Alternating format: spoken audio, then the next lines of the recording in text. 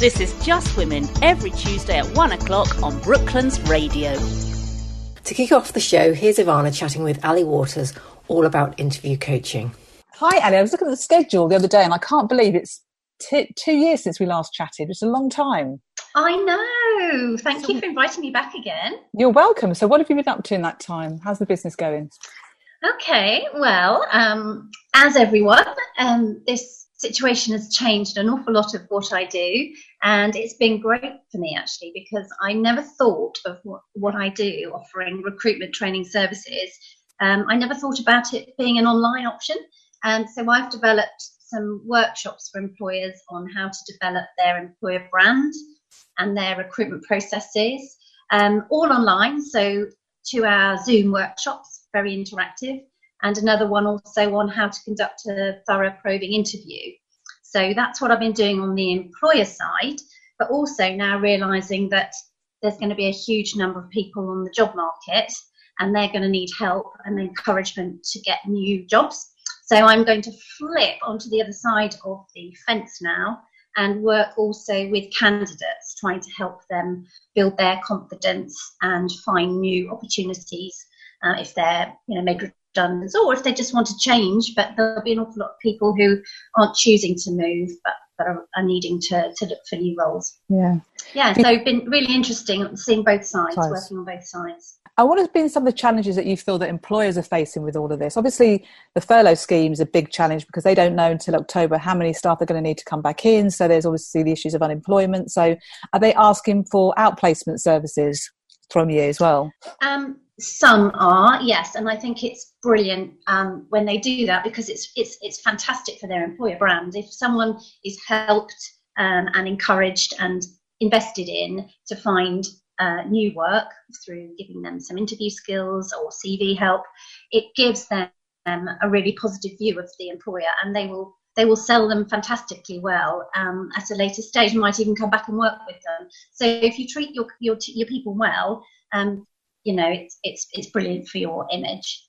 And do you think that really good? Do you think that with what's going on at the moment, that people are going to have to diversify and maybe think about other sectors with their transferable skills that they could go into? Yeah, definitely. Having a really good look. I mean, I always encourage people to really just write down everything they've ever done, any job, any part-time job, whatever it is, and in any order, whatever you remember most, and then have a look at it and see, well, what did you learn from each part of your experience, and what did you enjoy most? And if the stuff that you just didn't really enjoy, scrub it out. Don't go back there again. And then you end up with some structure to work with, and you can pull out your transferable skills. And employers are going to understand that people are looking for work. They haven't necessarily worked in their industry, but they've got a whole suitcase of skills that they can offer. They just need to be given the opportunity to talk about them and what they can bring to an organisation. Yeah, and it could be that during this time as well, their values might have changed, and that can impact what sort of roles they want to go for, can't it? If you don't feel the same way about certain things, it maybe making a difference is more important to them now rather than stability and the security. Do you find that as well as happening? Yeah, definitely, and flexibility. Obviously looking at the employer potentially to see what's important to them and how they value their people is really key. Obviously, people might be feeling overwhelmed that they're desperate to find something, but I think it's really important, if you can, is to take a little bit of time and really take stock of what you've got, what to offer, and try and focus on some key roles rather than blanket approaching.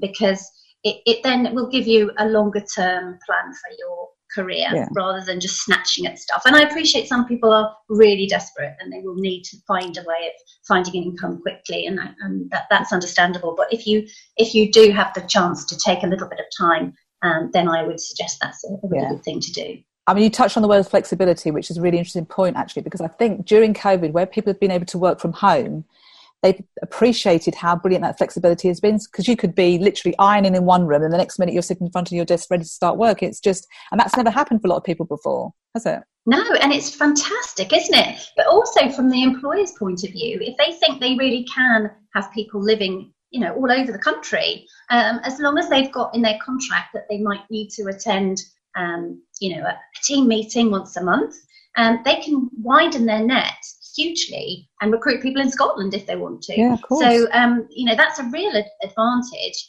The downside for employers is that, as I said just now, or alluded to, that there are going to be so many people on the market desperate for a job. They'll be applying for anything.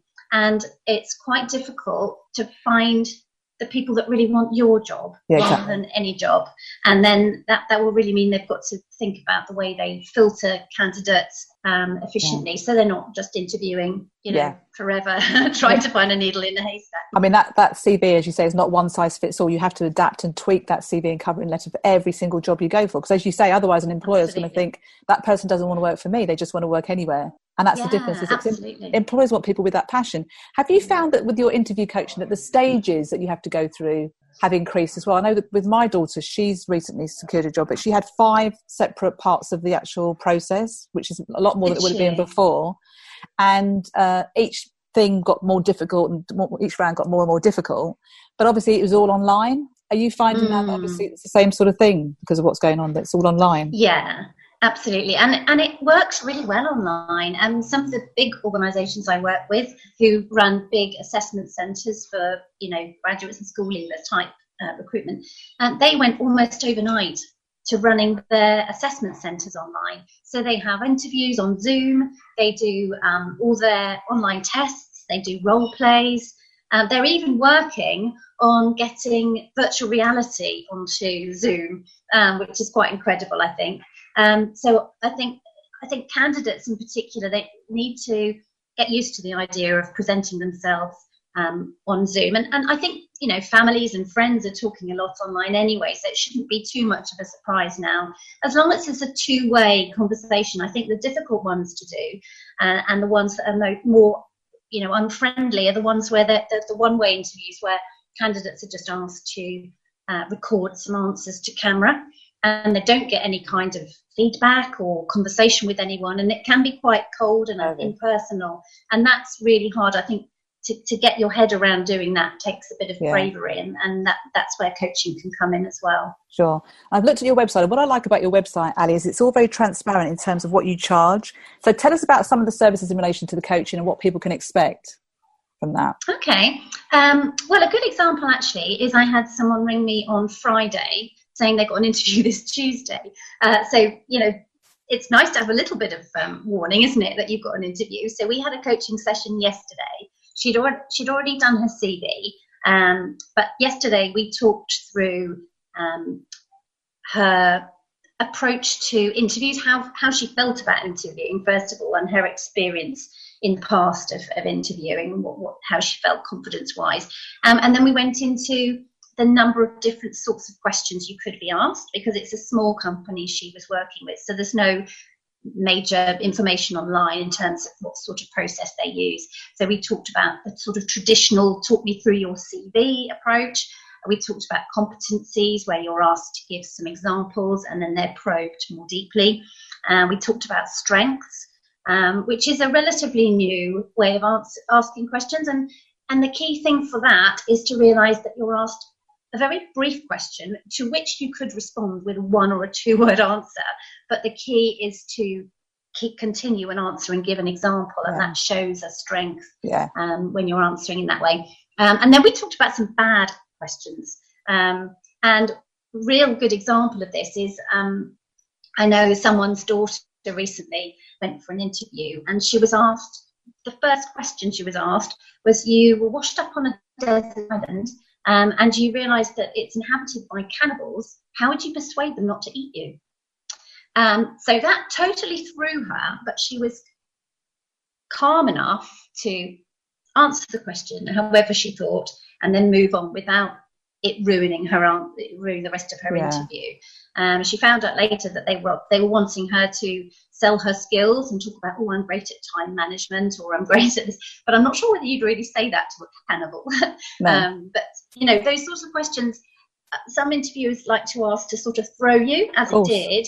But I think those are only suitable questions if the role involves lots of, firefighting and thinking on your feet. It's a little bit of an unfair question to someone who's going into a relatively predictable role, where they won't have to be thinking about cannibals any day soon. So That was the mix that we talked about. And then we talked about how she would answer some of those questions, and think about some examples. I had a situation once, because I'm in a similar line of business to you, and the question I got asked is, if you were a bottle of wine, what type would you be? And obviously she'd read the room, so she'd built the rapport, so she sensed that the answer was going to be okay. If you haven't built the rapport, then it could fall flat and it could sort of turn the interview against you. But she said empty.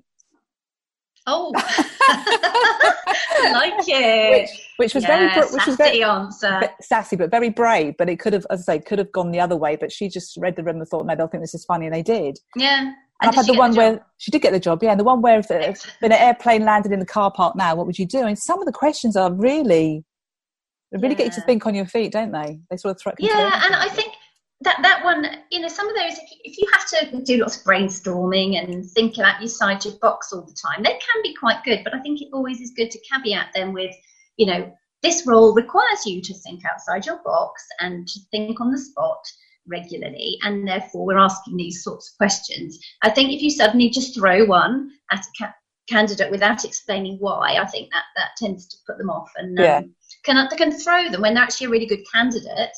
It just throws them off being good, and you might lose the vibe of a really good candidate by doing that. And would you agree as well, Ali, that often people assume that the person interviewing them is an expert, but that might be their first interview. So there could be reasons why it's not going the way they'd hoped it was.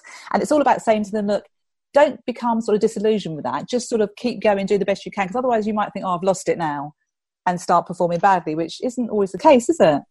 No, absolutely. The interviewer can be more nervous than the candidates, I reckon, sometimes, especially if they haven't had any training. And I think that's why it's important to prepare for anything when you're an interviewee, is to try and imagine, all these different sorts of questions. I had one person I was coaching who, it was on a video, I think he was speaking to someone in Australia, actually, and he was asked right at the beginning, the guy said, what should I ask you? And no ideas, no questions lined up, nothing. So actually, my client was able to, I think you should ask me this and this and this, because those are the questions he prepared. So actually, the interview went quite well. But the guy was totally unprepared to do an interview, and actually, it's a real big responsibility interviewing somebody. You're making the decision who to bring into your team, aren't you? And if you get that wrong, your credibility is shot to pieces, of course, amongst your team. And obviously you then have to manage the person if they aren't any good, manage them out. So it's really important to get your interview skills right. So thinking about this from both perspectives then, Ali, so from an employer's point of view, what are some of the biggest challenges you think they face in terms of hiring a candidate? Is it getting the right person, and how do they do that? What is it do you feel that worries them the most? Well, I think there's two things. There's the recruitment process is getting that right, so you're really efficient. So I think employers should have a really structured application form, which gives you all the information in the same order. You get the same questions being asked to all, and then that avoids you having to read through a pile of CVs and cover letters, which if you've got a large number of applications, then that's really time consuming. I think using online methods to narrow your pipeline down before you're interviewing, so again you're saving time, your face-to-face time, so that's really quite important in terms of planning your recruitment process.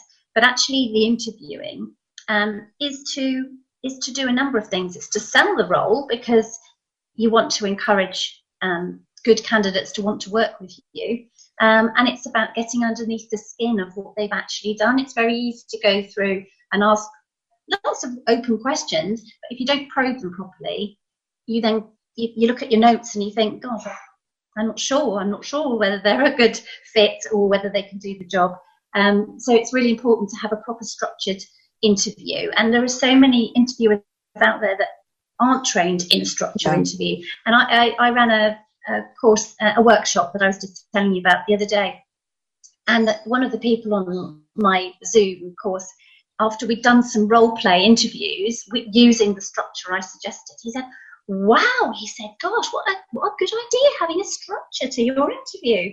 And it's like it was rocket science to him. Yeah. But just really simple things like that, as you know, can make all the difference to how much information you get from somebody. And have they said that they've had a lot more candidates applying for every job at the moment, or have they said it hasn't really changed?